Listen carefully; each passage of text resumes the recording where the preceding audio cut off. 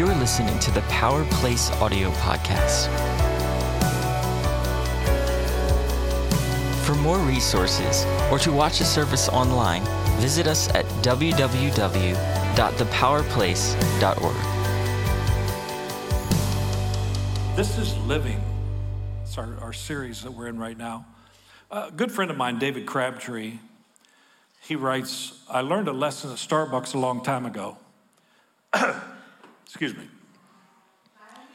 When you're filling life's cup for the daily routine, always leave room for the cream. It's the cream that takes off the bitter edge. It's the cream that softens the blow.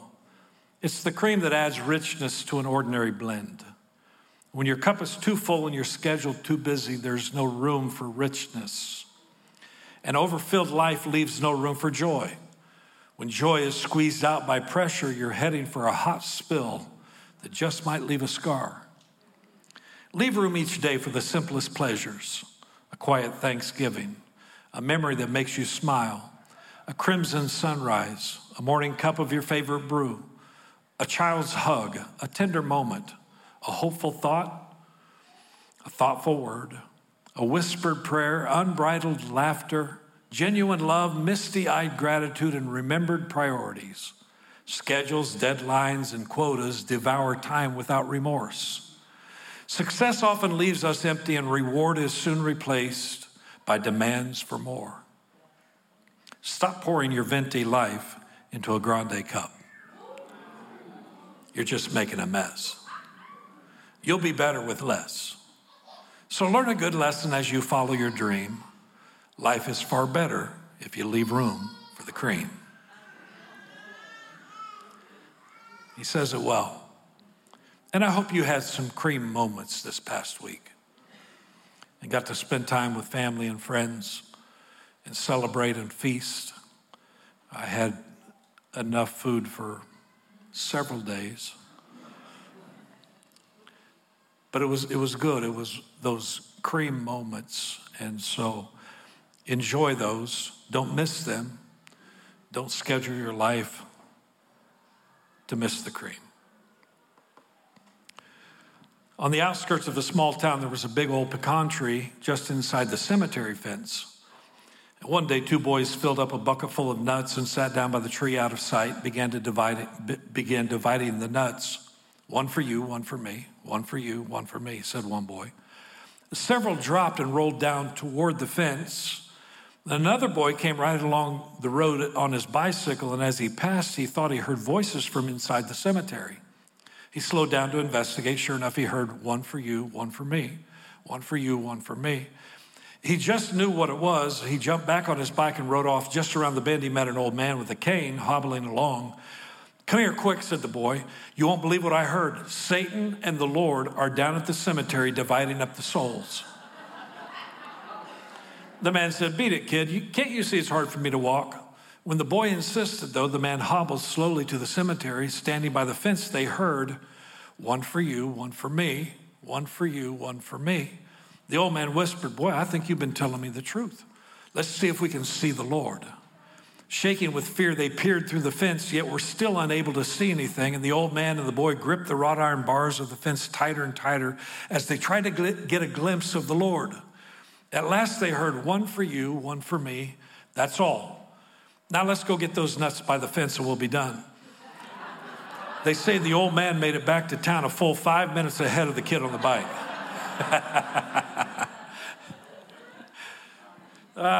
Life. This is living. Life today must be lived in light of eternity. You've got to look to the end to make sense of where you are right now and to look forward to what is to come. You got to have an eye on the end and realize that this is not all there is.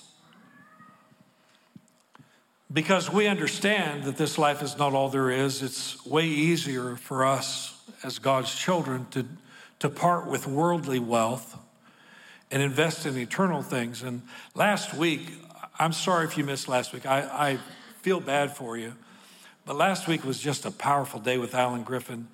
And we as a church gave over $12,000 to bless those children coming out of foster care. Come on. We made an eternal investment in foster kids' lives. I got to say, this is living. Many of us gave $500, and you probably will never miss that $500. Okay? It may have been a sacrifice, and someone has said that giving is not giving until it interrupts your lifestyle. Because when it interrupts your lifestyle, then you feel it. Last year, Christy and I made a pledge to our first fruits giving, which went to the PAC this last year, our athletic center. And every week, we would write a check because we wanted to feel it. Every week, feel it. So it would interrupt our living. And I think that's important in life, especially as a child of God, that we get our focus in the right place. So in light of eternity, how then shall we live? That's the question we've been asking as we've walked through the book of Joshua. You get to work doing what needs to be done if you're living in light of eternity. And you ask yourself, what's that right in front of me? Do that. Do what needs to be done right now to keep moving forward to what God has for you. Today we pick up in Joshua chapter 18, verse 1. Then the whole congregation of the sons of Israel assembled at Shiloh and set up the tent of meeting there, and the land was subdued before them. But there remained among the sons of Israel 7 tribes who had not divided their inheritance. Joshua said to the sons of Israel, "How long will you put off entering to take possession of the land which the Lord, the God of your fathers, has given you?" How long? "Provide for yourselves 3 men from each tribe so that I may send them, that they may arise and walk through the land and write a description of it according to their inheritance. Then they shall return to me." Did you know that the Pennsylvania Treasury is currently seeking the owners of more than $3.5 billion in unclaimed property? Unclaimed. Now, no government agency tracks the value of all unclaimed assets throughout the country, but independent estimates including for matured Treasury savings bonds run as high as $80 billion unclaimed. And the total's been growing faster than states can find owners or heirs. I'd say it's high time that we step out and claim what is rightfully ours. And I'm talking spiritually as well. Because many of us sit and don't claim what is ours spiritually. We also have to claim what is ours physically. Sometimes that begins in the spiritual realm because you finally understand what God has given you. When I was in Bible college, I met a girl who caught my attention. Her laugh in the cafeteria perked my ears up every time. You could hear Christy laugh over the entire school. Pretty incredible. And when we met and became best friends, we eventually started dating, and we had quite a time. And I'll never forget the night that we were at Pizza Inn in Springfield, Missouri. Some of you don't know Pizza Inn. I'm so sorry. You missed it. It's closed now probably. But it was very good pizza. She would sit there and act like she was eating, and I would eat the whole pizza. Right? But this night was very special that she brought out this box and opened it up and handed me something. And I said, what's this? She said, it's a list. I said, what kind of list? She said, well, when I was 16 years old, my dad sat me down and said, I've got a present for you. She got excited, and he said, what I want you to do is take this blank piece of paper. Well, you come tell the story, babe. It's your story, really.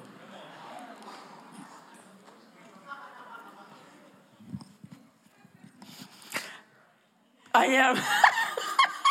You know me so well. In our household, we were never allowed to date till we were 16. That was just what it was. Allie wasn't allowed to date till she was 20.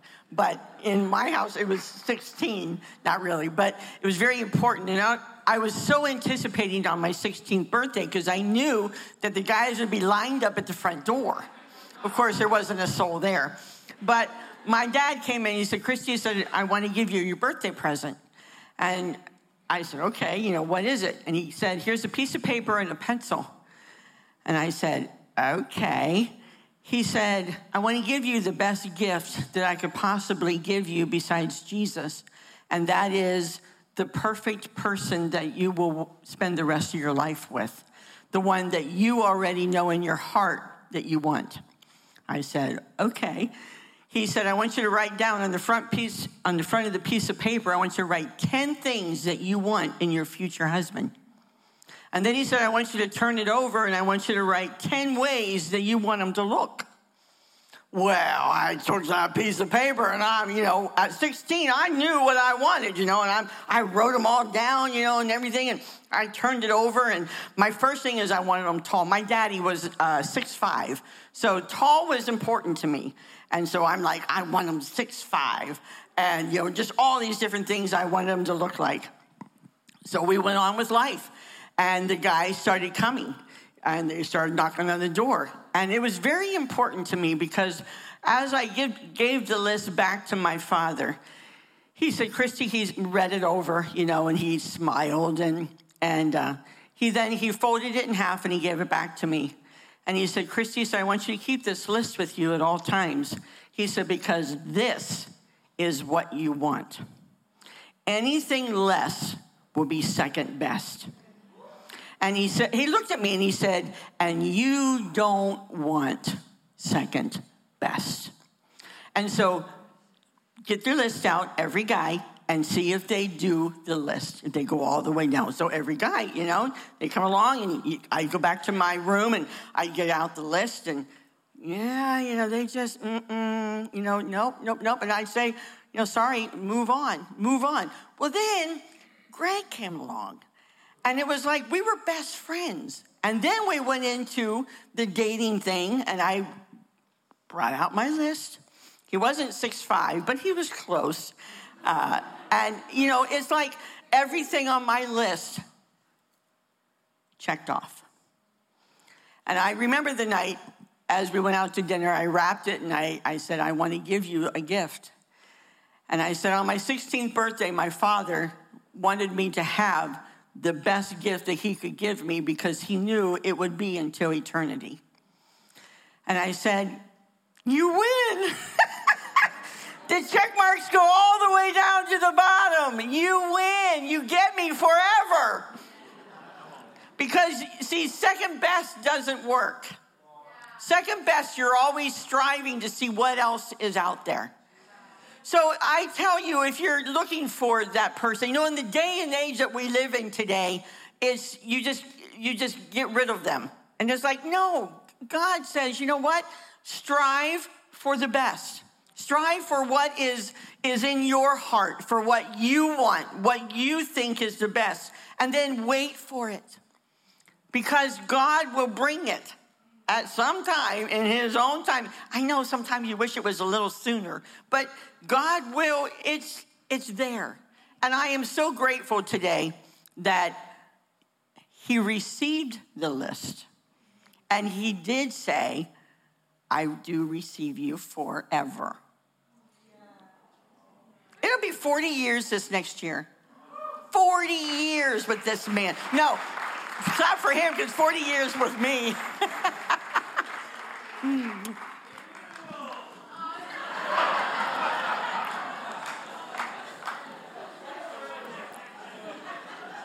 Children.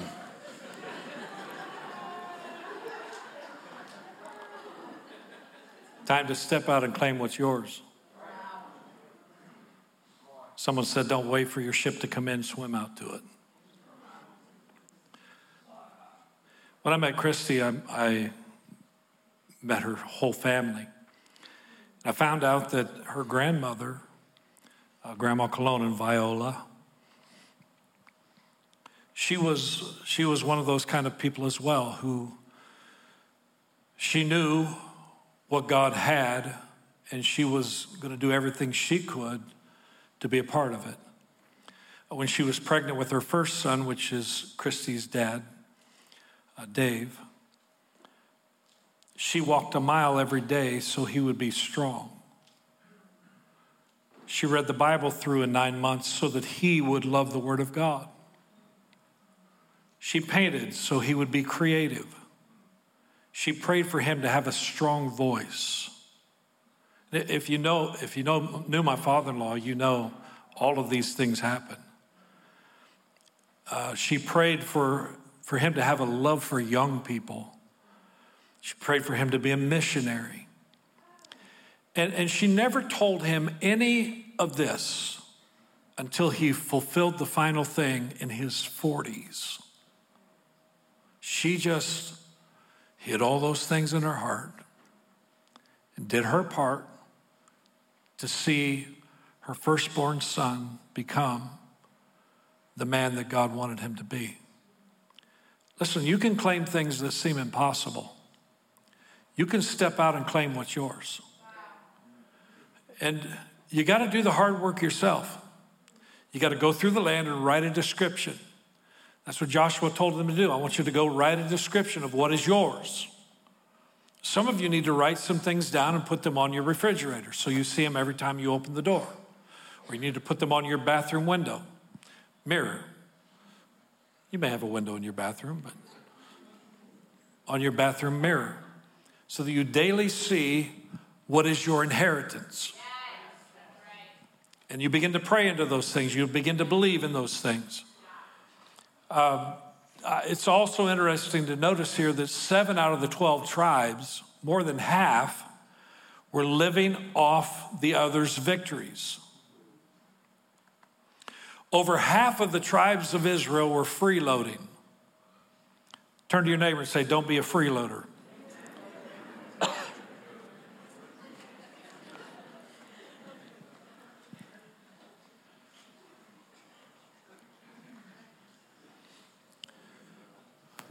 When my dad pastored in Wichita, Kansas, we built a church. They bought 36 acres of land, built a church that seated 1,200 people. And I remember the people who withstood him and said, this is not God. This is awful. We shouldn't be doing this. And then after it was all done, they didn't give a dime. They didn't get involved. When it was all done, they brought all their friends to see what we had done. Look what we did. Look what we did. And some of you are like that, and you shouldn't be. You need to get involved in what God is doing so you can honestly and truthfully say, look what we did with the help of the Lord. I told you in the beginning, don't be the person that comes and plays in the gym unless you've invested in it. I need my water again, babe. Can you bring that for me? I got a tickle in my throat. It's not going away. Thank you. Laziness is a sad state of affairs. So Joshua says to them, how long will you put off doing what is right? Proverbs 19:15 says, laziness casts one into a deep sleep, and the lazy person will suffer hunger. Proverbs 6, verse 6, take a lesson from the ants, you lazy bones. Learn from their ways and become wise. Though they have no prince or governor or ruler to make them work, they labor hard all summer, gathering food for the winter because they know winter's coming. But you lazy bones, how long will you sleep? When will you wake up? A little extra sleep, a little more slumber, a little folding of the hands to rest. Then poverty will pounce on you like a bandit. Scarcity will attack you like an armed robber. I'm here to tell you, cast laziness aside and do what you need to do to claim your inheritance. It's time to get busy about the master's work. Wallace Johnson was the founder of Holiday Inn, and he was a dynamic Christian. When he was 40 years old, his boss fired him from his sawmill job, and it came as a devastating shock because it was during the Great Depression. He and his wife needed the income from his job, small though it was. Wallace felt that the world had caved in on him. His wife worried. She asked him, "What are you going to do?" But Wallace had been thinking, and he answered by saying, "I'm going to mortgage our home and go into the building business." His first venture was the construction of 2 small buildings. Within 5 years, Wallace Johnson was a multimillionaire. In an interview, he said, "Today, if I could locate the man who fired me, I would sincerely thank him for what he did." At that time, when it happened, I didn't understand why I was fired. Later, though, I saw that it was God's unerring and wondrous plan to get me into the ways of his choosing. You see, perspective is everything, and sometimes we don't understand, and we're just sitting around waiting, and God wants to move us into the land of our inheritance. If you're not happy with where you are, you're as happy as you choose to be, because your circumstances cannot dictate your happiness. Joshua 19, verse 49, we read on, when they finished apportioning the land for inheritance by its borders, the sons of Israel gave an inheritance among them to Joshua, the son of Nun. In accordance with the command of the Lord, they gave him the city for which he asked, Timnath-Serah, in the hill country of Ephraim. So he built the city and settled in it. They knew how to treat their leader. They treated him with respect, with honor, with remuneration.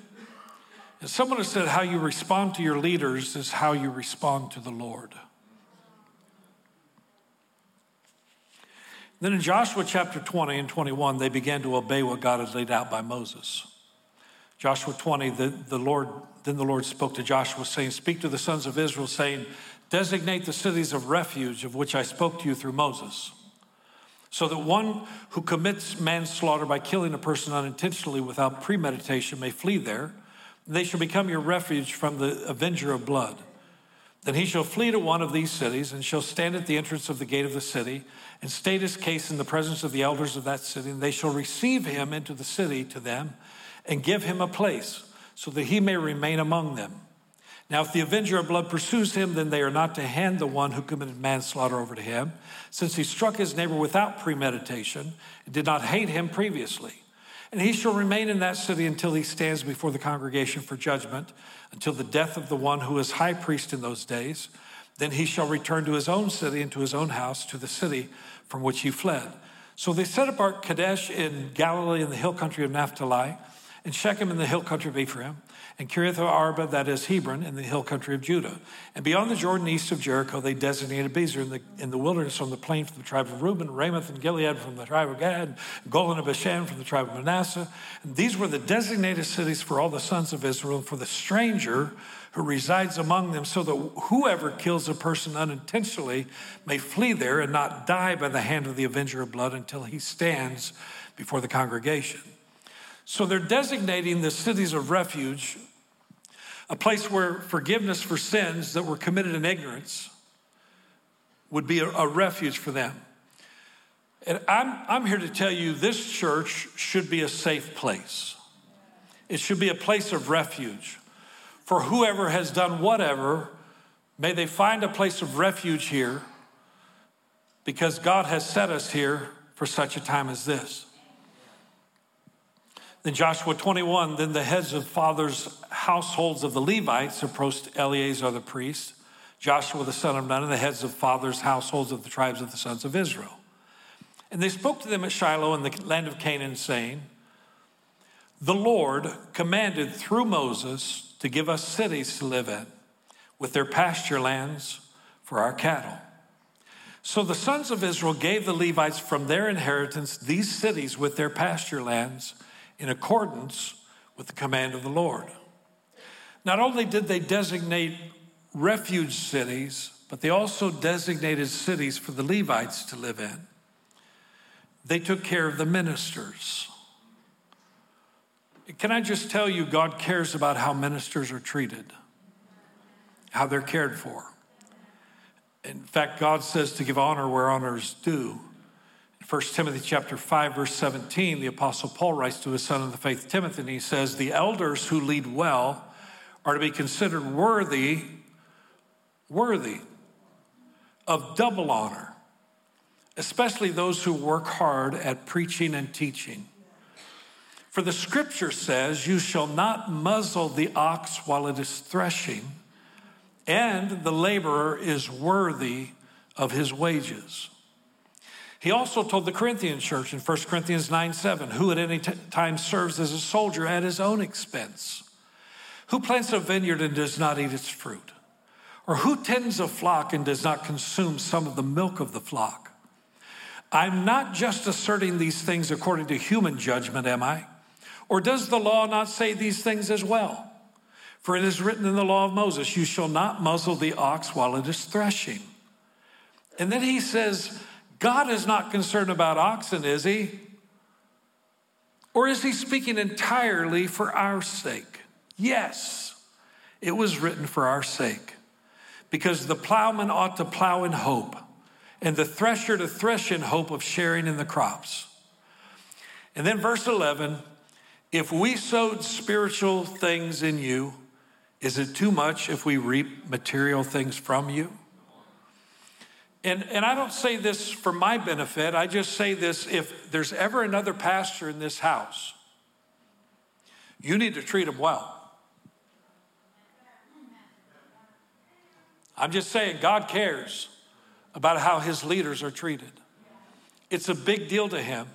There is this law of sowing and reaping. In fact, Jesus said in Luke 6:38, give and it will be given to you. What's going to be given to you? It, whatever you gave out. Give, and that which you've given shall be given to you. They will pour into your lap a good measure, pressed down, shaken together, and running over. For by your standard of measure, it will be measured to you in return. May we as a church continue to be the most generous people on the face of the planet. Amen. And I just want to say thank you for honoring us. I canceled Pastor Appreciation a few years back because it was so bad. And then some people decided it's time to honor. And it's our responsibility to honor. And I'm overwhelmed, and our staff is overwhelmed at your honoring and generosity. We're blown away. Because how you respond to your leaders is how you respond to the Lord. So what that tells me is we're starting to respond to the Lord in a whole better way. We're growing up. We're becoming the kind of people that God's designed us to be. Amen.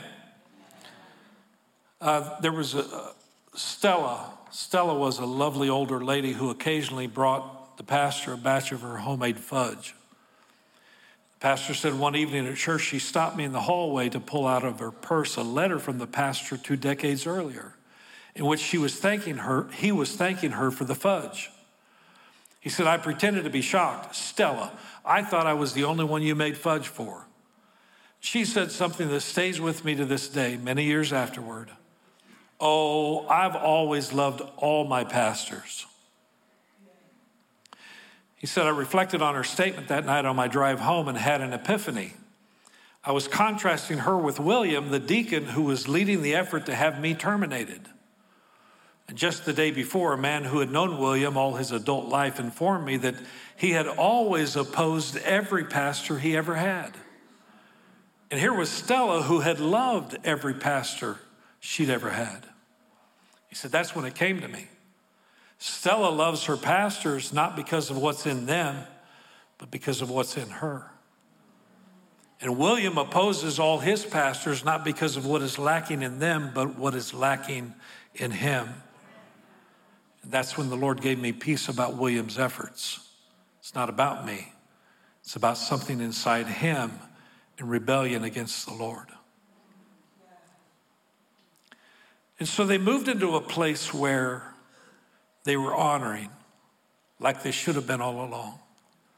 Joshua 21, verse 43.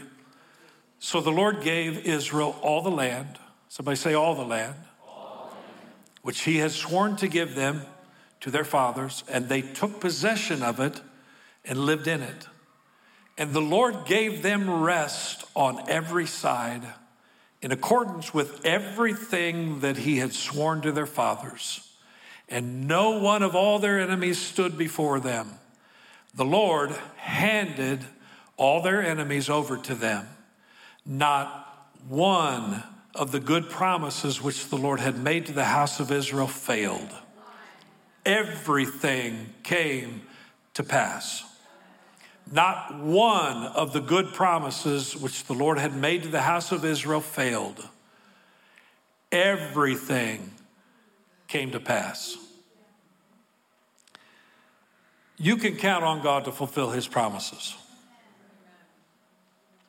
But you've got to align yourself and do what he's asked you to do, though. No laziness. The psalmist David wasn't lazy. He did his due diligence, and he counted on God fulfilling his promises to him. In fact, in Psalm 119, verse 169, I read it this week in my one-year Bible. "O Lord, listen to my cry. Give me the discerning mind you promised." God, I'm holding you to your promise. Give me a discerning mind. You promised it was going to happen. The NASB says, "Let my cry come before you, Lord. Give me understanding according to your word." Where do we find his promises? In his word. In the word of the living God. In the Bible. In fact, 2 Corinthians chapter 1, verse 18 says, "As surely as God is faithful," somebody say, God is faithful. "And as surely as God is faithful, our word to you does not waver between yes and no. For Jesus Christ, the Son of God, does not waver between yes and no. He's the one whom Silas, Timothy, and I preach to you. And as God's ultimate yes, he always does what he says. For all of God's promises have been fulfilled in Christ. And with a resounding yes, and through Christ, our amen, which means yes, ascends to God for his glory. All of God's promises have been fulfilled in Christ with a resounding yes. God said, I'm doing this, and Christ Jesus comes and says, yes, I'm fulfilling it. Then we add the amen. Yes, I agree. So be it. Amen. I'm in.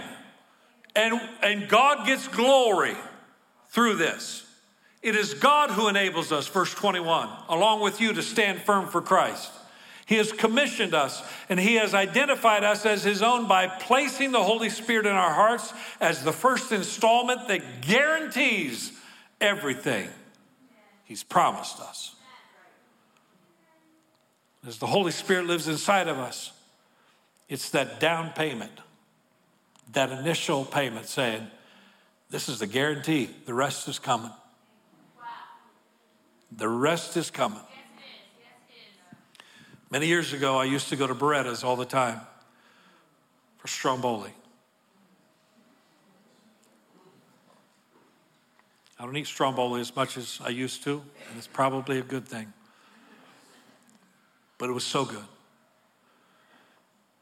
And they would have this thing on the table that when you ordered, they brought it out, set it on. I don't think they do that anymore. They set it on your table. I think it was a flag type thing. And they raised the flag. And that was the guarantee that stromboli is showing up. I ordered it. I know it's coming. And that's the guarantee. Come on, baby. You can bank on what God says. He's placed his Holy Spirit as a deposit. He said, the rest is coming. Everything I promise will be fulfilled. Hallelujah. How are they fulfilled?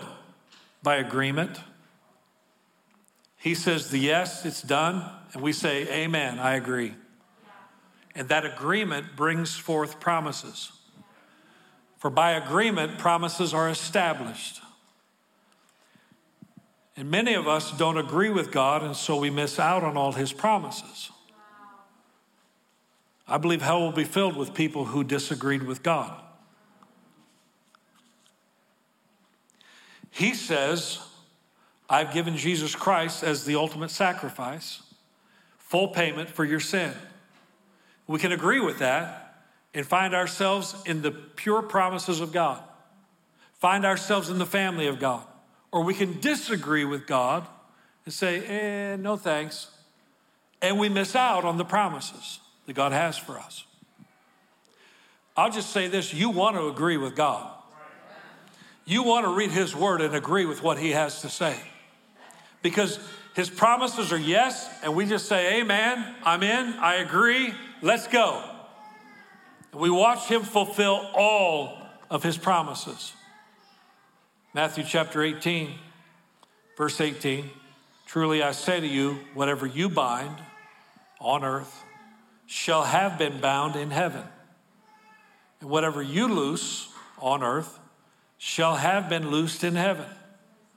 Again, I say to you that if two of you agree on earth about anything that they may ask, it shall be done for them by my Father who is in heaven.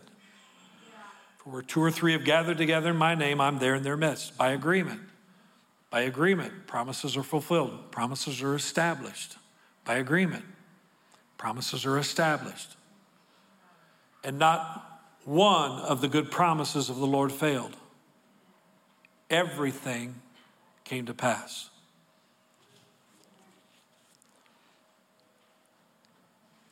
I'm here to encourage you today. God has good things for you. Don't be lazy. Step out, write a description, claim what's yours. Not one of the good promises of the Lord failed. Everything came to pass. But first things first. God blessed them after they did what was right. After they stepped out and claimed their inheritance, after they set up the cities of refuge, after they treated their leaders and the ministers the way God wanted them to, after those things were established, not one of the good promises of the Lord failed. Everything came to pass. God blessed them after they did what was right. Don't be lazy. Get up and claim what is rightfully yours as a child of God. Yeah, come on. In fact, you may need to write a description so you can remind yourself daily. They call me the sticky note pastor because I have sticky notes everywhere. They're reminders. I've done it for years. When sticky notes first were invented, I'm like, I'm in. That's me. Let's go. And I put them everywhere. You come to my office, you see the sticky notes are everywhere. In fact, Landon just said to me the other day, he said, your sticky notes are about to take over your computer screen?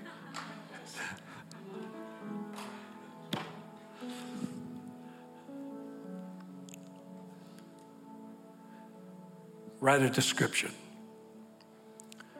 Do what he's asked you to do. First things first. And I'll just add this. I know we're done here, but we're not done because God's got some business to do with us. But I think that's why the tithe, the first tenth, the first fruits, that's why that's such a big deal to God, because when you honor him with the first things first, When you honor with the first, then he's able to bless the rest. But you have to step in and do what needs to be done. You have to honor him with the first. And many of us have missed out on that blessing because we've decided we're smarter than God. We're disagreeing with God, basically. Don't disagree with God. God has your best interests in mind. Do what he's asked you to do. First things first.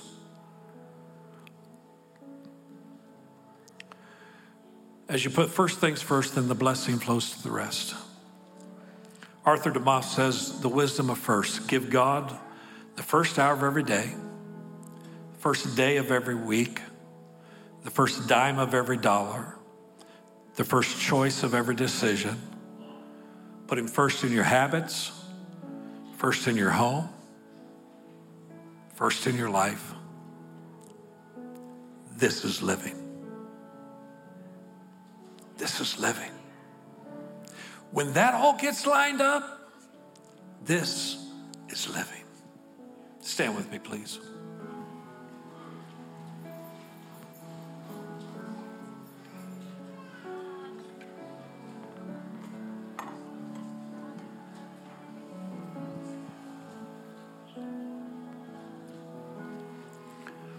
When he's first, everything else just falls into place.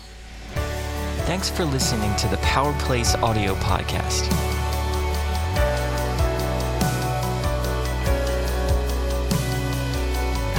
For more resources or to watch a service online, visit us at www.thepowerplace.org.